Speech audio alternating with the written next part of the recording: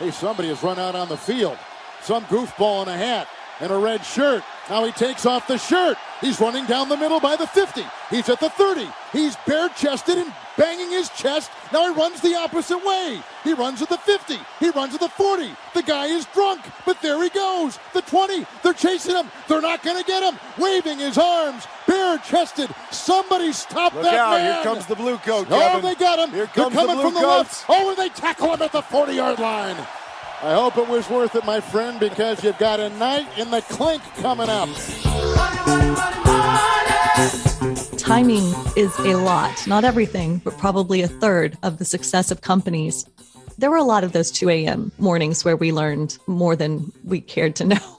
And what I tell my own children and those that I mentor is places to go, somewhere to be, or stay right at home and leave tacky chores to me. Customer service guaranteed. I'm at your service. I'm Felicity. So that was my business card when I was 12. Yeah, I grew up in Oklahoma and lived in 21 states by the time I turned 21. So started moving on my own at 16. Hi, I'm Felicity Moorman. I stopped counting how old I am as soon as I had children, but I know I'm in my 40s and I'm living in Philadelphia, Pennsylvania. And what's your company? The company that I co-founded is Stratus IoT, IoT for the Internet of Things, and just about a decade old. So a couple of years there. What is Stratus IoT? So Stratus IoT is a category creator in the prop tech industry. And, prop tech wasn't a thing when we kind of envisioned creating this. We really were focused on, at the time, sustainability. So you think back to 2013, we were kind of coming out of the Great Recession, and with the economy stabilizing and the administration at the time, there was a push for some real attention to be shown to climate change at the time. And that put a lot of the missing opportunities in the spotlight around real estate. And the primary building structure that had a massive footprint, but no attention to its sustainability to speak of, was multifamily. So that's apartment buildings. And for me and my co-founder, it was just a really clear and obvious opportunity to serve, frankly, an industry that had long been tech neglected. So back in 2013, 2014, the phrase prop tech didn't exist, but sure enough, timing is a lot, not everything, but probably a third of the success of companies in entrepreneurship. And certainly for prop tech, there was this massive movement towards addressing tech neglected buildings, and multifamily was one of those. And that's what we were doing without that kind of nomenclature behind it, and really caught in a wave of focus on opportunity around those buildings. So we started doing energy management. Think of smart thermostats inside of units that are collaboratively controlled between, at the time, resident and property owner to reduce energy costs and energy expenses with various incentives for doing so. Now also includes utilities. So it took us nearly a decade to deliver our original vision to include the utilities. There are something like 300 utilities here in the United States, and that's a lot to wrangle, especially for entrepreneurs. So that initial focus of Stratus was really around energy. And now we do access management, water management. We still obviously focus on energy as a primary, waste management of all things. And that leads to smart apartments and even smart Wi-Fi. So it really became a holistic building system over the course of, now that we have a global pandemic included, over the course of about 100 years. You keep saying prop tech. So I'm trying to figure out, does that mean property technology or something of that nature? That's exactly what it means. Prop tech is technology that focuses on, again, fairly tech neglected spaces. So obviously in commercial real estate, big commercial especially, you have whole building systems. You have Johnson, Siemens, Schneider addressing these multi-million-dollar budgets that need to regulate skyscrapers. So that makes sense that those have a solution in the marketplace. But buildings with budgets that are based on your net operating income instead of your square footage, didn't have anything that was cost effective to efficiently address their needs for building operations around technologies. And then something else happened that I didn't anticipate. So again, timing is a lot of the success of entrepreneurs, I found. And we happened to hit the market with the energy management system around the same time that the gig economy or the on-demand economy started picking up. And suddenly, all of these apartment residents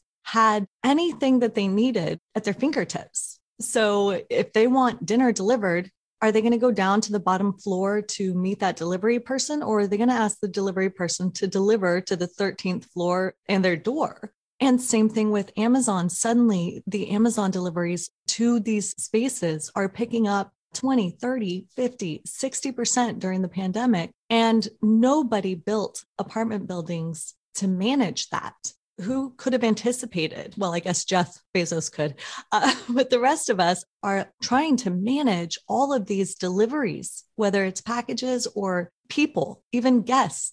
Multifamily property managers became concierge services almost overnight. When you think about maybe 18 to 24 months of the shift to the gig economy and companies like anything you need, dog walkers, flower deliveries, cleaners, and these are not in multifamily spaces for only the very elite. This is the apartment building next door. This is a massive number of buildings, tens of thousands of buildings. And they did not have any systems in place, no technology. So our goal was to retrofit those buildings to meet the needs of those property managers. And we had to do so cost effectively because unlike single family real estate, the net operating income of the building determines the valuation and not the square footage. So it's a very different value proposition than I'd ever worked with in single family or in commercial.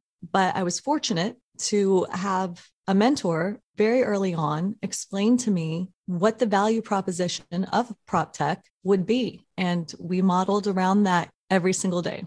Okay. And just to be clear, so everyone understands. So at first you're saying your company kind of worked with HVAC and was working with the technology for these multifamily properties with that. But now you kind of fast forwarded to what you've done over the last year or two. You had to focus on technology, on having access to like these apartment buildings for people to come in and deliver. So it's still technology, but it's just been added on to maybe your original thing, which was, I guess, getting the HVAC technology in play. Is that correct? That's exactly right. It really, Stratus evolved, and the name change reflects that. We started as Stratus EMS, so the Strategic Implementation and Support of Energy Management Systems. Not super exciting. It's much better that you went with the acronym, kind of like, I think everyone understands. Thank you. Thank you. And that's also why Stratus is not spelled like the cloud. That's why it's spelled specifically STRATIS, because it is that acronym. And then we moved that to Internet of Things, IoT, as soon as we realized what we'd created as a platform would serve far beyond just energy. Despite our own passion and our goal of legacy around reduction of carbon footprints, there's so much more that we could offer. And if we could get in the door, literally, if you will, sorry, that was bad and funny. If we could get in the door with this really supremely needed offering around door locks and access to units and to package management rooms and to the gym and the front door, all of these different spaces on one mobile application, we would reduce the costs of the property managers with efficiencies. And that was our Trojan horse in to all of these other things that we could offer. So once you build a relationship with that property management company, they like to know what else you can do. Like, oh, this worked. What else do you have? We doubled our revenue 7 years until COVID. COVID, because we couldn't get into people's units appropriately, we needed to do only new development, so new construction. And that slowed us down a little bit. Obviously, everybody was also trying to figure out what budget to prioritize where, which was smart. But until that year, as a primarily bootstrap startup, we took some funding from strategic partners. But to 2020, the scale was surprising. It was our goal, but to meet the goal, you think you're doing a stretch goal and you find out maybe you underestimated what your team could deliver. So what did you make in like revenue your first year versus the end of 2019 before the pandemic? I think our first year was about $1 million. We had not done $1 million in a year in any of the technology businesses that I'd done at that point. That was a big number to open up. And so it was a real opportunity to talk to people about the broader platform, not the technology platform, but the platform of prop tech. And that's why that industry took off, because you see this pent up need. And if you're willing to serve this industry specifically, we focused those first 6 years on multifamily. So again, apartment buildings only. And they had a lot of pent up need. And if you could meet that need and you were willing to serve these fairly constrained budgets, you could have a lot of volume. You got to be careful and not have so much volume that it has a negative impact on margin. But it was a balancing act. Really, I think most of our success came from balancing serving and delivering at that scale, at that pace. And what was your 2019 revenue? And then I want to jump back to 2013, if that's okay, but just give us a scale of how big you've grown kind of since then. Yeah. So I've been acquired, so we don't actually discuss those numbers now. Sorry. Even before being acquired? We got acquired pretty quickly. Okay. So at least over 10 million, because if you said you doubled every year ever since 2013. Yep. Okay. I mean, I just need some perspective. Well, how about employees that you had the first year up till, let's say, 2019? Oh my gosh, it started my co-founder and I. So that was hard. I remember he was answering support phone calls at 3 a.m. We retrofitted a multifamily building, 250 units. And when you retrofit something, you're coming in to technology often that already exists on the property. And so unbeknownst to us, all of the door locks, when they were installed, and 250 residents, right? So all of the door locks that had been installed had been set at that time years ago with an expiration date of Saturday at midnight of this day. And so all of the sudden at midnight, and it wasn't midnight because this was in the Midwest. So for us, it was 2 a.m. 2 a.m. on a Saturday night, we start getting phone calls. If one person can do support for an organization, clearly things were working well. But not this day. So my co-founder starts taking these phone calls and we're trying to diagnose remotely what is going on that all of a sudden, all of the door locks are stopped working. Sure enough, got into the system, read a door lock, and it had been programmed as they all had been with an expiration date. Who knows what happened at the install that was, maybe it was just an oversight, but there were a lot of those 2 a.m. mornings where we learned more than we cared to know. You know, when it comes to your next business read, you do have options. You could pick up that trendy, new buzzwordy business book, or you could learn the timeless, buzzword-free Lessons of a Straightforward Modern Classic. I'm talking about Good Profit by Charles Koch, a CEO with a real-world track record of decade upon decade of actual exponential business growth. Want the lessons from someone who's actually done it? Start by visiting goodprofitbook.com. That's goodprofitbook.com. Today, many small business owners are busier than ever. Time spent searching for and interviewing candidates can take time away from managing and growing a business. That's why LinkedIn Jobs has made it easier to get the candidates worth interviewing faster. And it's free. There's nothing better than making the right hire. And the faster you make the right hire, the faster you can get back to listening to this very podcast. Create a free job post in minutes on LinkedIn Jobs to reach your network and beyond to the world's largest professional network of over 770 million people. Focus on candidates with the skills and experience you need. Use screening questions to get your role in front of only the most qualified people. Then use the simple tools on LinkedIn Jobs to quickly filter and prioritize who you'd like to interview and hire. LinkedIn Jobs helps you find the candidates worth interviewing faster. Did you know every week, nearly 40 million job seekers visit LinkedIn? Post your job for free at linkedin.com/millionaire. That's linkedin.com/millionaire to post your job for free. Terms and conditions apply. But in 2013, so it was just 2 of y'all. And then how many in 2019? How many employees? So 2019, I think we exited with about 100. And since then, after the acquisition and consolidation of teams, collaboration amongst groups. I think we're 300 right now. So that was 2020 growth. Nice. Well, congratulations, and look Thank forward you. to hearing the stories, especially kind of one you had just mentioned. Again, just to make it clear before we roll back to even how you got started. So did you start off with locks? Because you said HVAC originally, and then now it sounds like locks. Was it one or the other? Because I think that just helps us understand how you grew, I guess, through time. Yeah, no, we started with thermostats, but nobody calls because their thermostat locked them out.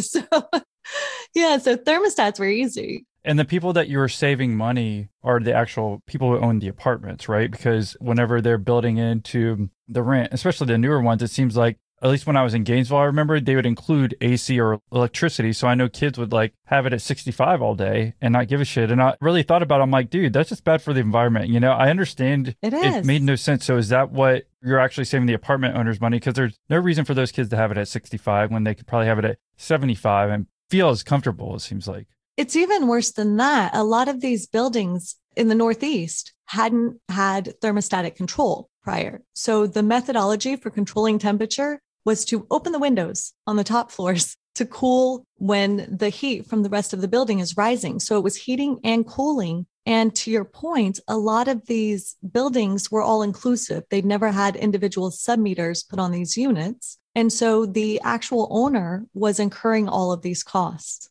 And for no reason except that there was no collaboration and there was no incentive for the students. Or one of our first buildings was senior housing. Most of those people had never used a thermostat because they lived in these older buildings in the Northeast, New York, New Jersey. And so it was really eye-opening. But yeah, our first focus was the energy efficiencies and cost savings in a positive, comfortable way for these owners who had relatively archaic systems. If you go to an old hotel and they have a radiator, that's what we're talking about. If you go to a hotel that has a PTAC, one of those systems on the wall that makes all the racket, like these are the systems that they used to use in apartments. And to switch out those entire systems often does not have a cost-effective path. And that's what we were seeing. If we could add a thermostat and add thermostatic controls to these older systems via retrofit for a cost-effective sum of money, a capital expenditure, so an initial investment, we could save money. We could often do a return of investment in certainly less than 2 years. That was profound, especially as energy costs were starting to rise. All right. So is there anything else that we should know before we reel it back to how you got into this? Well, the industry is continuing to evolve very rapidly. We're seeing a lot of entries into the marketplace at this point. I have noticed something, and this is really interesting for, I hope, generally for entrepreneurs. And that is that there was a time in entrepreneurship where being first to market often led that company to be the category creator and hold the market at as much as 76% market share. Now, what we're seeing is that the inventor and the creator of even a market can be usurped by a flood of venture capital. So that's something that I've been spending a lot of time thinking about because I prefer, to be absolutely frank, I prefer to bootstrap companies and come at success through my own finances or that of a partner or a strategic partner, somebody who has skin in the game with me for the success of my company and not merely a times 10 payout. And so now I'm thinking as an entrepreneur, because inevitably, you do this again and again, you don't do it once. But now I'm looking at this and I'm just saying, can a bootstrap startup compete in a venture capital world and maintain their category without that kind of dumb money? I'm talking the tens and hundreds of millions of dollars that the big dogs put in. So that's my big question that I'm dealing with right now as I consider what's next for myself as an entrepreneur. And I would consider, I used to be very pro bootstrap, and now I'm wondering, is that the right advice to give to my mentees and those with whom I work in startups? So that's my big wonder. So we'll have the big answer by the end of this interview, huh? Let me tell you, if you got it, share it. Curious. So were you first to market then? Is that what you're saying with your kind of prop tech, as we call it? Yeah, this was an invention. I'm good with business models, but my co-founder is a deep, deep wireless technologist, both in hardware and software. And who's your co-founder? My co-founder is Ryan Bookert. And we got to say thanks to him because he spent a lot of time getting us set up for this awesome interview with the audio quality. I got to tell you, also a sound guru. Can't go wrong. All co-founders should be sound gurus. So you were first to market, you're saying, in this, but it seems like things worked out, but maybe that's why you took on capital, you're saying, because you were bootstrapped up till a year ago and you're like, hey, these other companies are coming in the market and I need to take money in order to make sure I don't get swallowed up by them. Yeah, it really shifted my perspective. Like when I hear about a competitor raising $10 million, that doesn't intimidate me. $100 million, if you still have to build your technology out, you're just going to be a good storyteller in the marketplace, not a delivery organization. When you get to hundreds of millions of dollars against a bootstrapped technology company, that's when I looked at this market and thought it's going to take more to compete than just gumption. We're going to have to put some cash behind this now. But it was an eye opener for me. It really did shift my mentality on bootstrapping and entrepreneurship. I had never been a backed organization. I'd always bootstrapped all of my life. And some companies are easier to bootstrap than others. This was my first software company, and software is a different animal. But now I'm looking at it and I'm seeing at which inflection point could an infusion of capital both have been the right move at the right time and also offered enough boost to be worth the loss of equity, because capital isn't free. Like when you take on your strategic partners and they have skin in the game, you're both looking at the same goals very clearly. And those goals are the delivery of the technology, not necessarily a delivery of a multiplier on the investment. Of course, that would be great, but they're also using the technology in a very meaningful way to them. So they're winning by investing, just the investment alone, because the technology is delivered. So that really shifted for me. We exited in 2020, specifically around the acknowledgement that this was going to need bigger investment than the streets were providing at the time, especially at the beginning of a global pandemic. Any of us entrepreneurs who lived through 2008, 2009 know how long an economic recovery can take. And it certainly added to my own personal risk aversion at that time, because I'd been an entrepreneur in 2008 and I saw that 18 months wasn't enough time to hold out. It took 36 months to really begin moving forward again from the beginning of that, from a real estate perspective. The rest of the country was a little bit further behind real estate's collapse. But I was like 36 months with no installs would be impossible as a bootstrap startup. It just would not be possible to survive that with 100 employees. And I wasn't willing to miss a payroll. I wasn't willing to ask that of my team that delivered so much every day. Like they didn't deserve that. So I guess my input would be like, you're wondering, especially you're saying with a technology company or kind of software company, yeah, after a few years, you might have to take money, right? But, if I'm starting a lawn business and my goal is just to make a couple $100K a year in a, small business, I don't think I need to take on capital. So I guess it kind of depends industry to industry. And you said this was the first time you've done something with software. I don't know if it's the first time technology too, but yeah, it would seem like maybe after a few years, you'd have to take on funding to compete, even if you were the first to market. Is that kind of what your thought process is? Yeah, I think that's right. I do think though, I think you're dead on. If you're going to be in the services industry, rarely would I see a need if you're running a focused business to actually pull in investors. But for technology, and this is the second technology company, the first was focused on hardware. And we have a saying in technology, hardware is hard. It's really like that probably needs funding even more than software. But at some point, there's an inflection point where you need to say, I can be this successful. And that's another saying they have in venture capital. They ask you, would you rather have a slice of watermelon or a single grape? I haven't heard that one yet. Yeah. And it makes sense, but you still have to grow that company to the size of a watermelon to get a slice. Whereas, that grape might be the better thing for you. This was my first foray into this part of the world. I still would rather bootstrap everything all the time because I feel completely, number one, I feel independent in this decision making, which is really good for me because I like to move really fast. But number two, fundraising is a job in and of itself. And I'm a very, very hands-on CEO. Like I literally get involved in every aspect of the company, not to micromanage, but so that strategically I understand everything. I spend time with our people all day, and fundraising takes you out of that and puts you in the room with different people. And they have a hard job. VCs do. Those returns are not normal. Their stories are not normal, but that's not who I wanted to spend my time with. I wanted to spend my time with this phenomenal team of people. People like me? Exactly. I did want to spend my time with people like you. So my job is to enable the best team in the world to do their best work. My second job is to tell the world that they did it. And you enable me to tell our story. You enable me to highlight these phenomenal people. And despite talking about myself, talk about the fact that they have built this thing that is profoundly capable of impacting the global carbon footprint. So you have a serious job. Like, this is really good work. And I'm obliged. Thank you. You're using all these big words around me. I have to Google them after you're done every time. You stop it.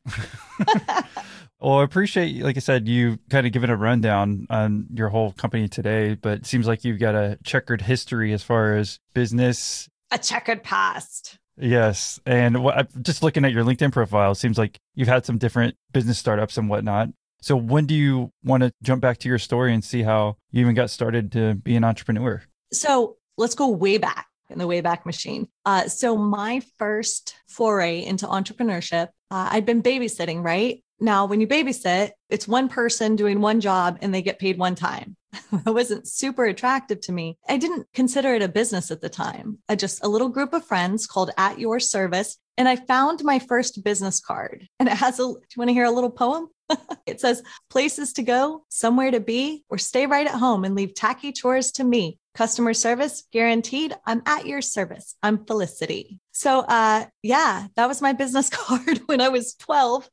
And I used that to get work for me and all my friends. And they had to give me a little bit of theirs when I got them a job. Damn, you were hustling at 12 years old? Oh, yeah. And we did lawn mowing. And it's funny that I talked about a lawn company randomly. I know. I was like, no, that's a good company. You could bootstrap that one. I mean, if you wanted to take your landscaping company national and you had a really good model, maybe that's a good opportunity to pull in some investment and move forward faster. There are times where service companies can use that boost. I'm super careful with outside resources. But yeah, no, that was the beginning. And I loved it. I loved the marketing part of it. I loved telling the story and selling the services and doing the stuff like actually babysitting, actually mowing the lawns, but enabling others who didn't necessarily want to write catchy ditties to put onto business cards. You know, back then you had to print them for like 10 cents each at Kinko's. So seriously, I was investment, my babysitting money, but it was a lot of fun. And I certainly got the bug in that moment to enable others also.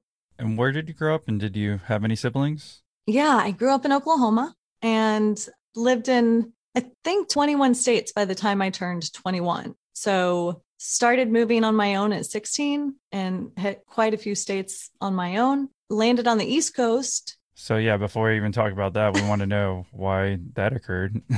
Yeah. So God love my mom and dad. They were super young. So like 16. They were 16 when they had you? Yeah. Both of them? That's what you did in Oklahoma. My dad was a little bit older than my mom. You know, he wanted to travel the world and frankly, she wanted to be a mom. And so he got a job as a union carpenter, came up through an apprenticeship. When you're that young and you get married because of me, I mean, I think that's a great reason to do anything, me, but I'm kidding. You know, that's destined for challenge. And they divorced when I was 2. My dad was a union carpenter. He went where the work was. So for one summer, I lived in Alaska because the only work was in the Aleutian Islands. And that's where he went to work to provide for us. So each of them went their separate ways. And both of them were a little bit gypsy-like in that they were willing to travel. So I'd spend months with my mom and then months with my dad, wherever they happened to be. Texas, California, Colorado, Montana, Wyoming, Alaska. Not a lot of time on the East Coast until I was on my own, which I fell in love with immediately. But it was a really unique upbringing. And I can't say that I regret it. I can reflect a lot on it, but it certainly opened my eyes to the differences in spaces. Did you have any brothers and sisters? I did, but they were halvesies. So I'd see half of them half the time and the other half of the time. I was fortunately at age 16, the oldest.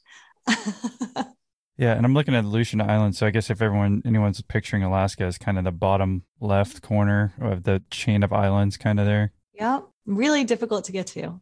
Yeah, it looks like it. But you said he was a union carpenter, so did this company just have jobs all across the U.S.? Because I feel like if you're a carpenter, you can even be in one city in Oklahoma and still have enough money. But it seemed like, did he get paid more to do these specific jobs or something? He did, but we had so there was a savings and loan bust in the 80s in Oklahoma, and that nothing, like the oil and gas industry fell out, everything. So I was 7 when we went to Alaska. There was no construction happening in the US to speak of, and they offered him a really good deal to go out there. It's kind of like, do you remember those well, you're not old enough for this, but they used to put literal ads in newspapers for people to go to Alaska and work on the fishing boats for a summer. And they would pay you like ridiculous sums of money to go and do this job. But only like 6 people ever got selected because they're really looking for brawlers, right? Like it's the deadliest catch. And so what's a newspaper? Right? I know, that's real. I just told everybody how old I was without necessarily intending to do it. I'm 700. Well, I was going to say The Great Catch. What is it, that TV show? I think everyone knows about that. Yeah. It's like the deadliest catch. And they send these mostly dudes out on boats into these terrible, terrible waters to pull fish in. And they used to put an ad, let's just say like Craigslist on paper. So they used to be, I don't know, what's Craigslist? What's paper? Right? This is all too real. And so they would hire these people from the middle of the country to go out to Alaska for a summer to do this work because it's so hard. This was kind of the same thing. Everybody was hurting for work, but my dad was willing to drive 7 days to Alaska to go and make this much, much needed money to stay afloat. Back in the day when you were a union carpenter, you bought a house, you had a mortgage. It was a living wage at the time until the bottom fell out of the market. So would you spend like the summers with your dad and like switch back and forth between your mom and dad, or? Yep. Okay. That's how it would work. Yeah, that's how it would work. I would stay with my mom during the school year and my dad in the summer, and they would both be in different places. Like they would take their quote unquote time off from me to make their next move. And so some summers I would live in 2 or 3 different states. And I loved that. I mean, it was summer, but it started getting old, that about the age you want to go to the mall. What's a mall? It's about the age that you would go and like hang out with your friends and, maintain your connections over the summer. It got a little old. I remember my dad had saved up money for the entire year to take us for a full summer to go backpacking in the mountains of Montana and live off the land, like literally fish or don't eat. And I was so disappointed, because I'm 13 and I just want to hang out with my girlfriends. And that did not happen that summer, but looking back, I'm like, oh my God, I lived for 3 months in the mountains of Montana, eating fish like rainbow trout out of crystalline waters. What's wrong with me? But at the time, when you're 13, everything that you do and don't do matters. That's what I was going to ask. That would be the hardest part, like making friends, especially like, I guess that's probably the age I guess anyone should even think about, because maybe they don't even think of, like you said, your parents are pretty freaking young. So they're like, this will be a cool experience. But your dad's never been a girl, and me not even being a girl is like, when you're younger I'd say those are the years that it starts mattering. Maybe when you're up till 10, you still want to hang out with your friends. But I feel like maybe that like you're 12, 13 to, I don't know, being 18, seems like those summers you want to hang out with your friends, and it seemed like it'd be very hard for you to do that if you kept moving everywhere. At the time, I realized I went to 3 schools in 1 year once, 5th grade. So pretty young, but still in 5th grade, I had this realization. The first beginning of the school year, it was in the school I'd been the year before. Then in the middle, I moved out to really, really, really the country. Like it was a K through 12 school. By the way, those should not exist. That is really crazy. And coming from an elementary school to a K through 12, you're exposed to everything that 12th graders do as, let's say, a first grader, because kindergarten is half day, so you might just get half of it. That was insane to me. And I was actively acknowledging in the moment that this was crazy. And then back to a more traditional education in an elementary school for the last half of the year. But I realized that every single one of those opportunities, nobody had any idea who I was or what I'd gone through or that I lived in all these places. Nothing, literally nothing. They knew nothing. And every single time you step into those moments, you have the opportunity to present your best self, not fake it, but what did you not love about you moments ago that nobody knows? Like it could be as simple as maybe you weren't the best mathematician and you're really going to focus on your math skills, something fifth grade. But if you think about that, we're really given those opportunities often in life to really stop, adjust, and then take it up a notch. And so fifth grade, there's really an opportunity here. I don't want to say reinvention. It was more like evolution. I liked that. That kind of grew on me. Energetic Austin here. And in the competitive world of advertising, marketers are always looking for an edge to accelerate their growth, reach new customers, and get measurable results. Today, they're turning to the best kept secret in marketing, direct mail, reinvented for the digital world by Posty.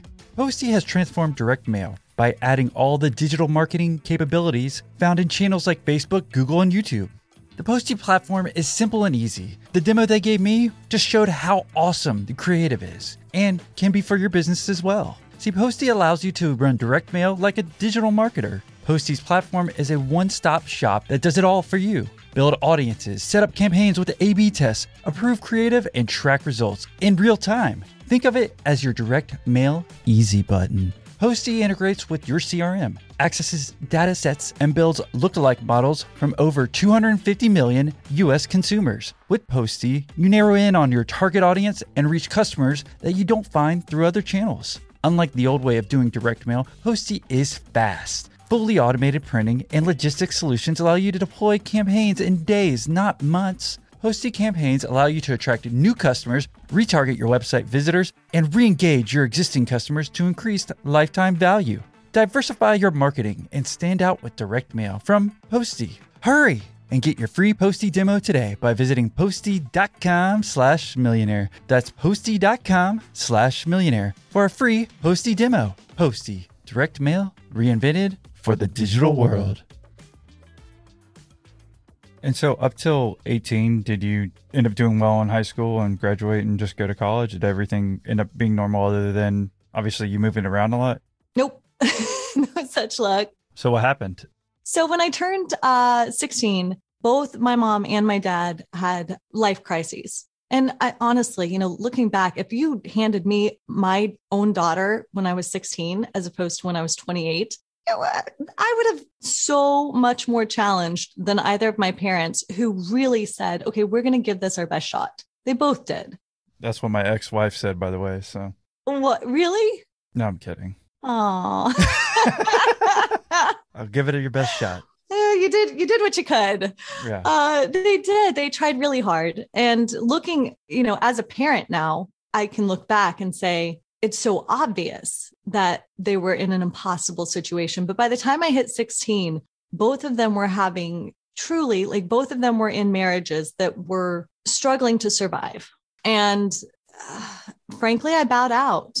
There's plenty of drama to the story, but I just said, you know what? My grades were starting to drop. I was a very focused academic. I did stuff like all the things, band, show choir. Like I lived for school. I loved it. And so I was really their problems became my problems in ways that were manifesting themselves very, very badly in my life. And I said, you know what? I talked to my dad, and he's the one I was supposed to go to at this moment. Like I was leaving my mom's, going to my dad's. And he said, I don't know if you should come here. And I'm like, dude, I'm 16. What am I supposed to do? And he said, really think about what your options are right now. And my mom was like, no, I got to move. I'm doing my next thing. I got my own stuff to deal with right now. And, I joke, I'm sure neither one of them appreciates this, but I joke, remember those Lifetime movies where there's this adorable kid and both the parents fight for it, in court? I'm the polar opposite. I was not that adorable, apparently. And just had this moment where I just realized that the best person to take care of me, weirdly, was going to be me. And I was managing a movie theater. And I'll tell you what, minimum wage at the time, again, I'm telling everybody how old I am. So I was making $3.85 or $3.50 an hour at a movie theater. And my half of rent. So I decided to move out, got a roommate, became my best friend of 30 years. And paid $112.50 a month in rent. And that was a really hard thing to do. You've got a good memory. And speaking of which, though, you said you're going to give us the drama-filled version. People are here for the drama. They want the drama. Is there any extra drama we should know about? You know, when you get married at 16, you don't necessarily stop believing in the institution of marriage. And so you go again, and maybe you go again, and sometimes you go again. And so when I think about how many times I've been married and divorced vicariously through others immediately tangential to me, my parents, I have a long track record now of marriage and divorce. It's really, you don't stop believing. Yeah, I said that. You don't stop believing in these institutions that you grew up believing were the only path forward. And that led to a lot of step parents. And I'll tell you one thing, the only thing harder than parenting your own children, apparently, is parenting someone else's. And I'll pull this back to business for us. As an analogy, the only thing harder than being an entrepreneur and starting your own company is how I met my co-founder, is stepping into the role to manage someone else's company. So that's how my co-founder and I met. He asked me to be the CEO of his decade-old company at the time. And when I took that task on, I kind of looked back at my life and said, my step parents, they did the best they could.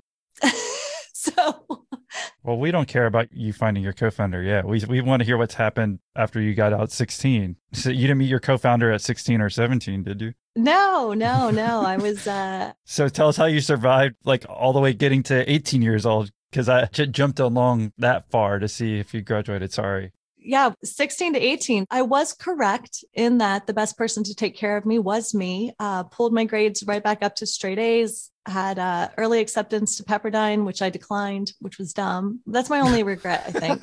That's your only regret in life, did not going to that university. I didn't understand it was in Malibu. Like, I didn't have any money to do touring colleges. That wasn't a thing. Like, I applied, got early acceptance. And by the way, were you in Oklahoma still at this point in time? Yeah. So I was back in Oklahoma. So I'd moved Texas. Where was I last? Montana. Yeah. So I'd moved back to Oklahoma. Both of my parents ended up back in Oklahoma when this decision that I would be better off on my own was made. And again, legitimate decision-making on all of our parts. So from Montana to Oklahoma, and actually, I think my mom was in California, but moved back to Oklahoma shortly thereafter. So we were dispersed, and Oklahoma is where I had spent most of my academic time over the course of all of those years, 16 years, and where I wanted to graduate high school from, because I still maintained multiple friendships there, despite the fact that there was no internet yet. I'm kidding. There was, just not very much.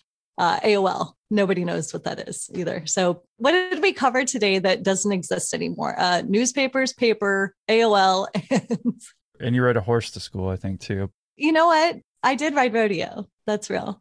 I had a feeling you're one of those girls. But so you're saying Oklahoma. So was it Oklahoma City, or was it some other small town that you actually grew up and graduated from? Yeah. So Edmond, just north of Oklahoma City. So not far. And certainly not as cosmopolitan, I think, as Oklahoma City. It was definitely suburbia.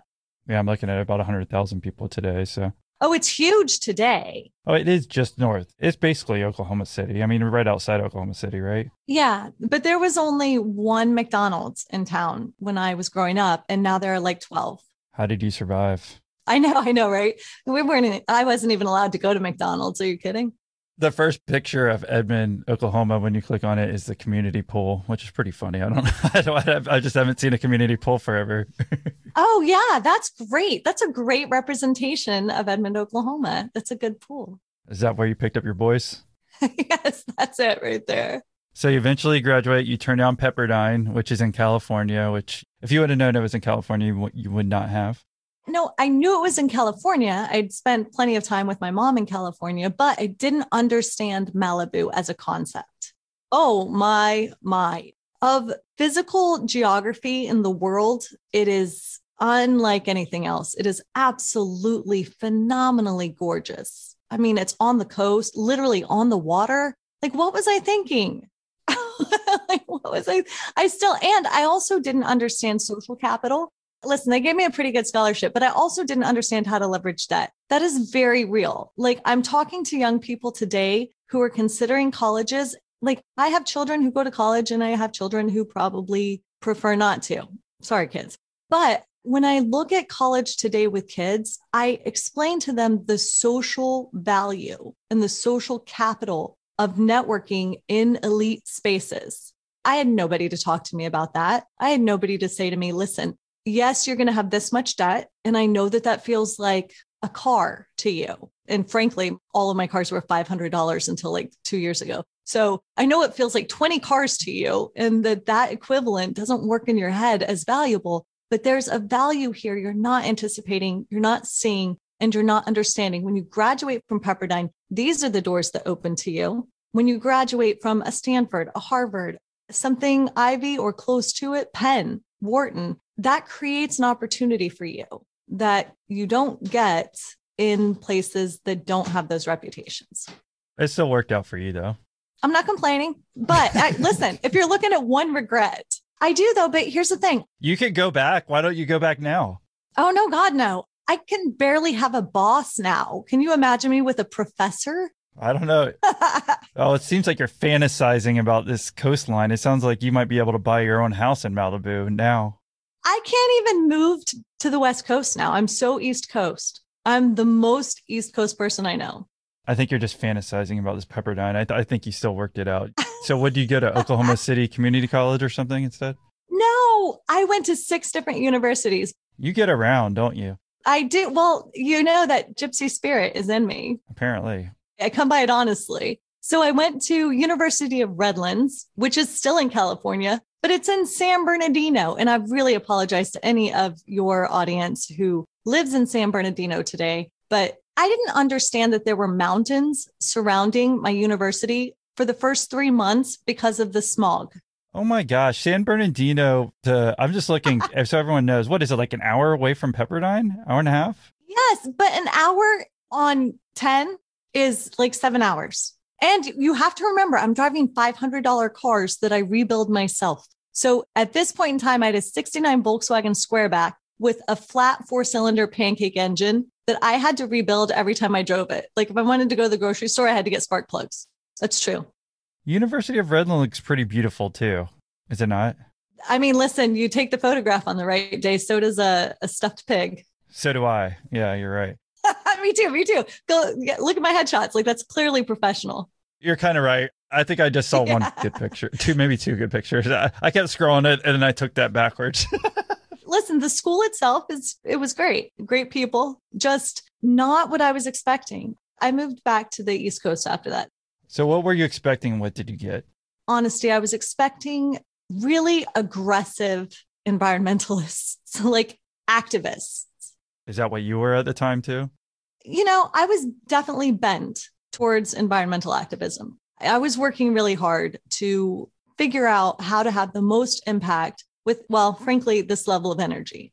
This is normal. And so like I have a passion, I have a drive, and I want to deliver that to the right thing. And to me, that was environmentalism. So were you chaining yourself up to trees and stuff? You know, hugging some trees. I was looking for something a little more intellectual as a path forward. Sorry, Redland University. But here's what I found is that a lot of people in California just like to smoke up. And my entire class really preferred like smoking to working. And I was the most annoying human being in the world to them because I was like, okay, are you done? Now can we get to work? And they're like, no, now we're going to get some Cheetos. And I'm like, oh no. So yeah, I'm definitely built for the East Coast. Then you decided you wanted to go to like 5 more universities. Is that what happened next? That's what I did. So here's what I did. So I knew I had to get to the East Coast. I determined that the West Coast was not my coast. I'm going to try the East Coast and see if the pace is more suited to my energy, if you will. I head back east. I'm going to go back to the East Coast. By the way, I've now switched from a 69 Volkswagen Squareback to an 85 Volkswagen Vanagon. So don't know what that means, but they cost $500 each. So that's what we're in now. So I'm driving with all of my stuff back across the country and the van breaks down, for better or for worse, pretty much outside of Edmond, like close enough that I can call some friends for help to get me into Edmond. So here I am again in Edmond,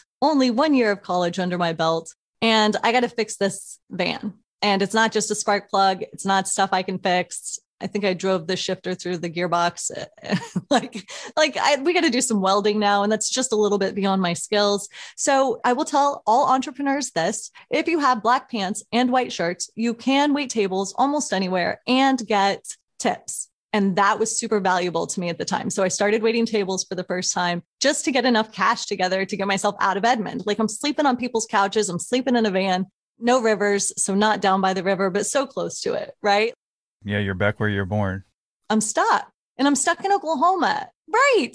Right. Now there's good news and bad news there. All my friends, some of my family, like, I have people to back me up and help me. But it takes time. It takes time to fix the Volkswagen van. So I figure, since I'm going to be here for a semester, which turned into 4 semesters, I might as well enroll in school. And so I did. So start, chipping away at that degree that I believe in my heart of hearts is the only way to move forward in life at the ripe old age of now 19.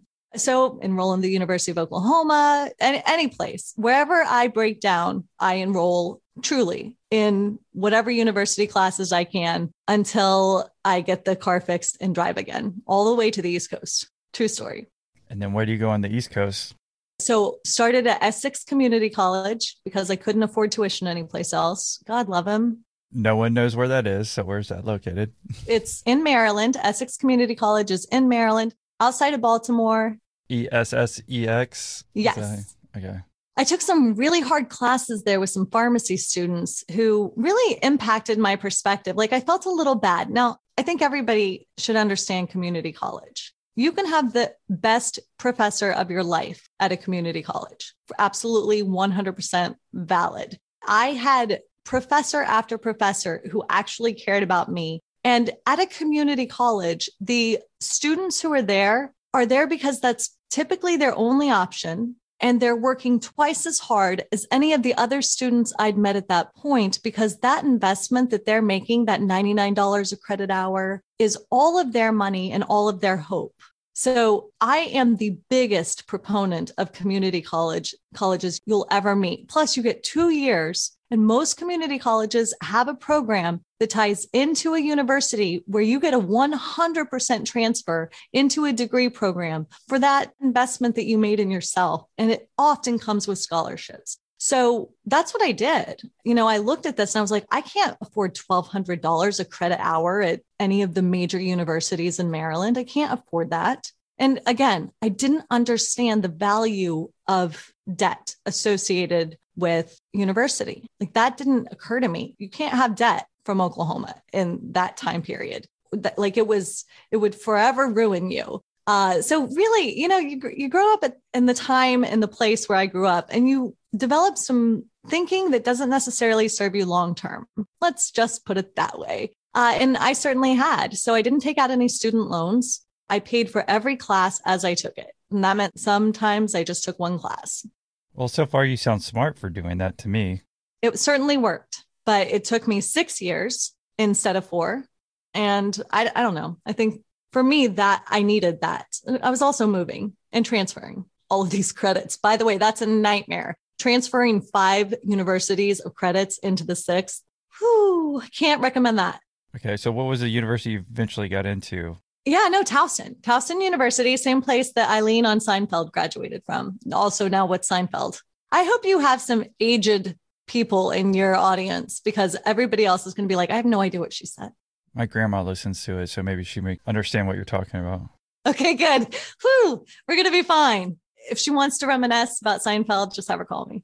Gotcha. So Towson? Yeah, Towson. You found it. Is it prettier than your other school? It was right in the middle of a town. So that's where I got my degree. And how old were you? Let's see, 24. So we've gotten all the way up to 24. You're 24 in Maryland. I know. I'm ancient now. And what did you graduate with? So I graduated with a interdisciplinary degree in biology, psychology, philosophy, and women's studies. No wonder why it took 6 years to graduate. It really did. Like, I kept going. At one point, I had a professor of psychology who asked me if I was perhaps interested in going on to the next level of school, which would be a master's degree. And I said, no, but I was interested in medical school, like medical psychiatry. And so I began the path. I started taking the courses to qualify to apply to medical school. And I found out that I literally pass out if you say the word NEEDLE. I'm just kidding, needle. But I'm really so bad that I pass out. I don't feel kind of woozy. I just fall over like those fainting goats. I'm the fainting goats of attempted medical school. That's what I am. So I couldn't go to medical school. Here's the good news. I had been waiting tables when I started in Maryland. I would open Outback Steakhouses. So my waiting tables career evolved beautifully, I might add, because I really did. The theory of the Outback Steakhouse at the time was pretty profound. You couldn't really, as a middle-class person, go to a steakhouse. Like, you're not going to go to Fleming's or Del Frisco's. Like, Outback had a great theme going, and they would hire a team to go and open Outback Steakhouses to maintain the theme and the rules. They had like no rules, just right, and all of these philosophies around restaurant management. The proprietors of each Outback was an investor in the Outback. So they had real skin in the game. It wasn't a franchise model in the traditional sense. It was a little bit different. Can you tell us the difference between that? Because I thought you were just talking about franchisees, but you're saying it's different. I guess it would depend on the franchise model, but they're an owner with the Outback. So they make a significant financial investment, and then they actually run the restaurant as well. But Outback maintains a stake in that also, and I think probably has first buyout rights, if I recall correctly. Keeping in mind, I was on the waitress opening team, not the business team, but it fascinated me because in the restaurants at which I'd worked, the owner never worked there. It was just a manager, right? And that person didn't really care. And it showed in a lot of the restaurants I worked at, not naming names. But here, this proprietor would be on site and dedicated to the success of this team and this opening and this theme. And they were really like, they were their own business owners. And it was a hugely different behavior than I'd seen in other restaurants. So happily began opening those restaurants while I was going to school. But I started looking for more traditional jobs while I was in college, something I could do in the evenings, but still more business oriented than waiting tables. But waiting tables pays a lot of money cash, and it's hard to compete. But I did find, of all things, a telemarketing job. And I did telemarket for 3 whole days before I ran as fast as I could away from the business.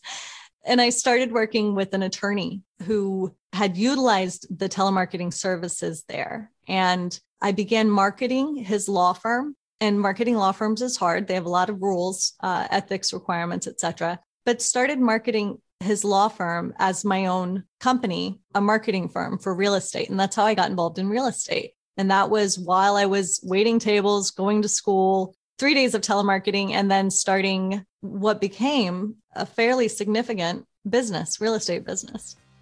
I really signed on for the contact details for your guests. That's probably the first time I've seen people willing to give away information.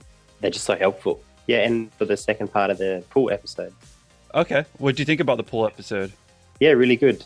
Are there some interviews that went bad, too, that people like on the Patreon feed? Yes, I saw the one with the author. Yeah. Oh, did you listen to it? Yeah, he was a weirdo. Oh, I appreciate you becoming a Patreon. Yeah, absolutely, man. I've been listening to your stuff, and mostly it was really just to provide a little support. And I think I'll probably go up to the next level next year because I think it's worthwhile to help support you for all the work you put in. But now that I can get down there and listen to the second parts and the calls with people, I think that's really important too. So the law firm that you were marketing, it only worked in real estate? That law firm specialized in real estate, you're saying? Yes, definitely focused on transactional real estate. Some other stuff came through from time to time, but really it was focused. And what year? I know you're 24 at this point. Yeah, so now we're in 1995. So I still don't have my degree. I'm still going to school. Now also still waiting tables, opening restaurants, and also running a marketing firm. And then what happens from there? So first thing that falls is waiting tables. My ability to maintain the appropriate level of patience necessary to serve as a waitress, it fell off pretty quick. Then got my degree and was just doing marketing. And so I was watching for whether there were opportunities in marketing to expand my firm, the marketing firm, to other things outside of real estate. And I answered an ad in the paper. See, these things were very valuable, truly. I answered an ad in the paper for a campaign manager for a freshman delegate in Maryland, and drove my Volkswagen van, still going in the van. So good on her. Drove my Volkswagen van, no AC, out 90 minutes to more rural Maryland than Baltimore, and met with a freshman delegate. And she was looking for a campaign manager. And it was right up my alley. Like everything she needed was the same stuff I was doing for real estate. So marketing really is my favorite part of business because I consider it the strategy, like all of the information you need to tell your story and deliver really in my head stems from that research that you do for your marketing. And so I understood that she needed marketing. And she understood that I was willing to work for free. And so we had a great campaign. She was successful. We were successful. And then she asked me, she said, what are you going to do for, the rest of your life? And I was like, I'm going to run my marketing company. And she's like, it's a great company, but you clearly had time to run my campaign and do your job. So I think you probably have time to go to law school. And I said, well, that's crazy. If needles make me pass out, just think of what lawyers are going to do. So she convinced me. She's like, you should consider law school. She said, academically, you're geared towards it. And from a woman in politics, I can tell you, there will be far less valuable things you do in your life than spend 3 years doing this. And introduced me to the University of Maryland, which was her alma mater. And dang, if I didn't actually just fall in love. So that's what I was looking at. So 1999, you're 28 years old and you go to University of Maryland to be a lawyer? Yeah. And have a baby and get married. It was a big year.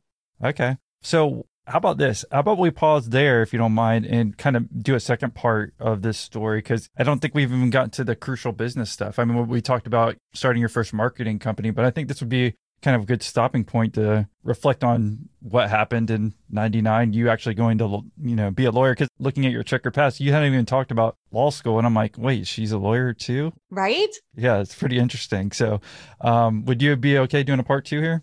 Yeah, absolutely. Okay. So yeah, we'll pick it up here, I guess, if you don't mind, on the second part for Patreon members. And I guess before we close out this interview, I don't know if you have any last words of wisdom. So if anyone's pausing now, that they could reflect on your story up to this point, but any words of wisdom for any of the entrepreneurs out there? Yeah. So I live by a motto, a personal motto, and it's that action alleviates anxiety. So there's a lot to be trepidatious about right now. The economy, political administrations, the climate change, everything can be stressful right now. And what I tell my own children and those that I mentor, act, find some way to deliver your talents and your skills, whether it's volunteering or whether it's in the marketplace. Traditionally, action alleviates anxiety. So all of the pain and all of the fear that the world is somewhat chock full of right now, you can alleviate your own anxiety by just delivering your talents and skills. So just start doing whatever you're thinking about instead of just sitting there worrying about it. Is that kind of summarizes? Yeah. Worry isn't work. Worry is a waste. Yeah. I mean, it makes sense. I really never worry about anything, but I will say, like, there's a lot of people, like, even if I'm thinking about doing a project or whatever, all the time that you spend thinking about doing it, if you just do it, you'd have been done in probably 25% of the time of all the time you worried about thinking about doing something. That's real. I'm like the anti-procrastinator. Well, that's awesome. Yeah. I think that's great wisdom. So thank you for giving us part 1 of your interview here. And I guess if anyone wanted to reach out now and say thank you for doing the interview, what's the best way for them to reach you? Yeah. Felicity@felicitymormon.com. Shoot me an email. All right. Well, thank you for coming on, Felicity. Always a pleasure. Hey guys, Energetic Austin here. I hope you enjoyed that interview. The second part of the interview is actually available right now for all our Patreon members. Here's a preview of it. I have this game I play at the airport with any of my friends that I travel with regularly or coworkers. Wait, and you go into stalls and then you take your foot and try to hit the neighbor's foot? No, I say beep at a relatively normal level, like beep, like that. And the other person has to respond at least some louder with boop. Oh, well, actually, I did this in high school and middle school, except we used the word penis instead. Well, that's a good one. Now, because there's way more consequences, so it kept going louder and louder. There are. Well, you would be surprised how few adults are willing to beat boop through an airport. So become a Patreon member to get part 2 right now. And by the way, become a Patreon member to get part 2 right now. And by the way, become a Patreon member to get part 2 right now. Right now. Right now.